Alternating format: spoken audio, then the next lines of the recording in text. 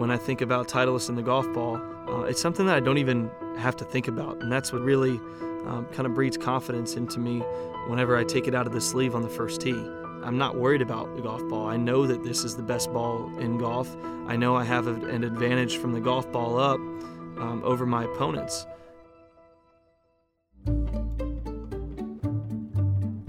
From Titleist.com and Team Titleist, this is On the Tee. On the tee. On the tee. On the tee box. On the tee. I'm Abby Liebenthal, and the voice you just heard is Titleist brand ambassador and 2015 Masters champion Jordan Spieth. Jordan joined us for a phone call to talk about his Titleist equipment. Let's get into the conversation. When our golf ball R&D team comes on tour with white boxes of prototype golf balls, you're part of that process. What's it like testing with those Titleist prototype golf balls? Testing the new Titleist prototype balls with 40 and the entire R&D team is a pretty unique experience. It takes time. They're very patient. It starts very early on in the season before we would ever think about putting them into play.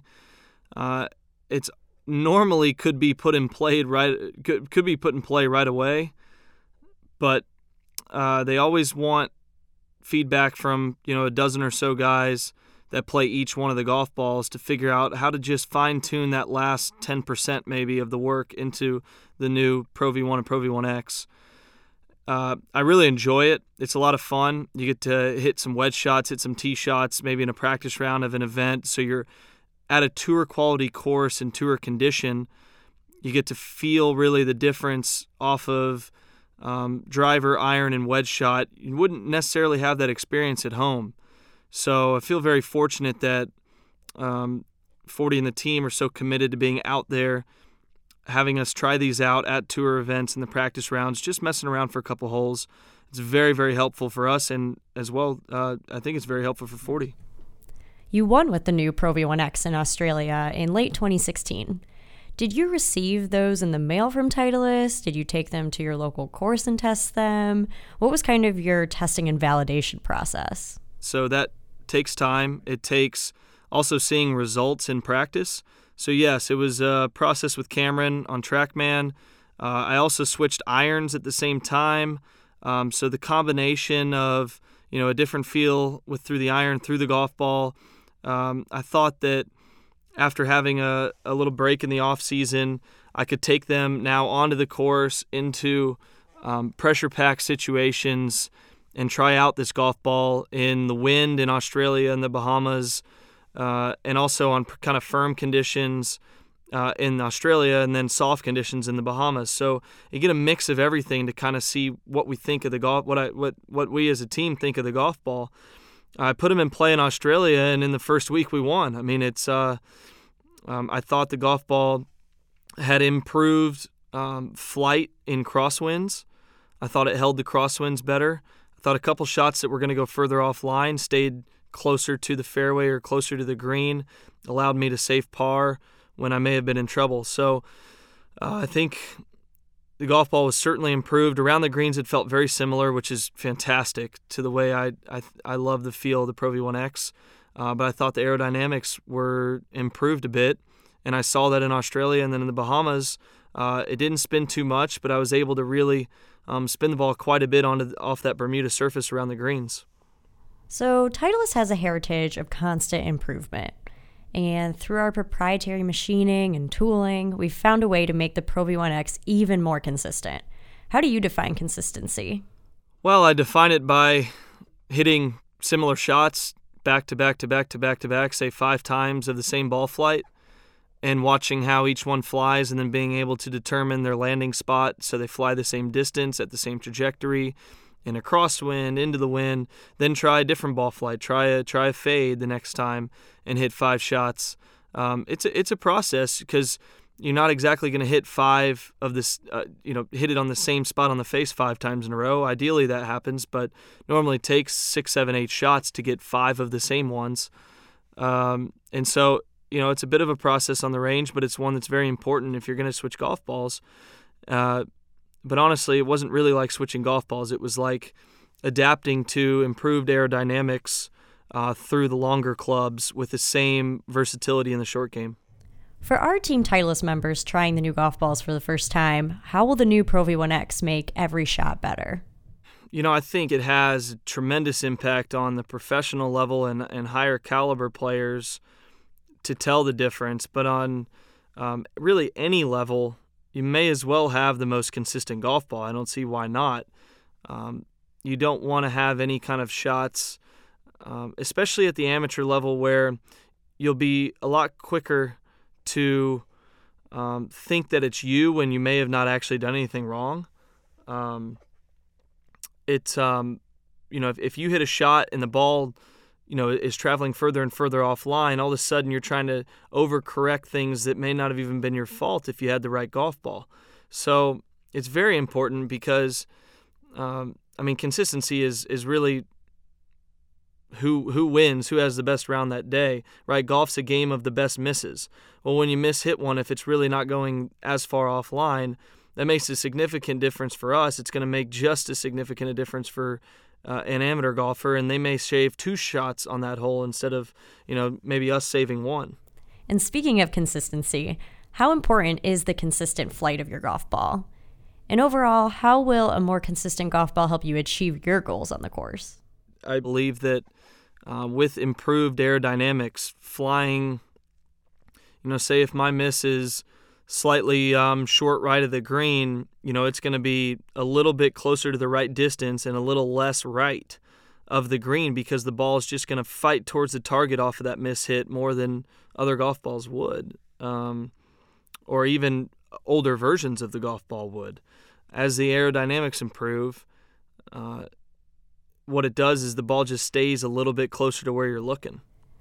Our golf ball manufacturing associates and process ensures players can expect the highest level of performance. How important is this to you and for all golfers? Well, I feel very fortunate to be involved in playing Titleist golf ball and have been for my entire junior and amateur career. I went and visited one of the ball factories, one of the R&D departments, and saw the tools and machines that are used in order to make every single ball the same. The ones that are just, an ounce difference are thrown out, and it's very rare to even have one of those with how improved this machinery is.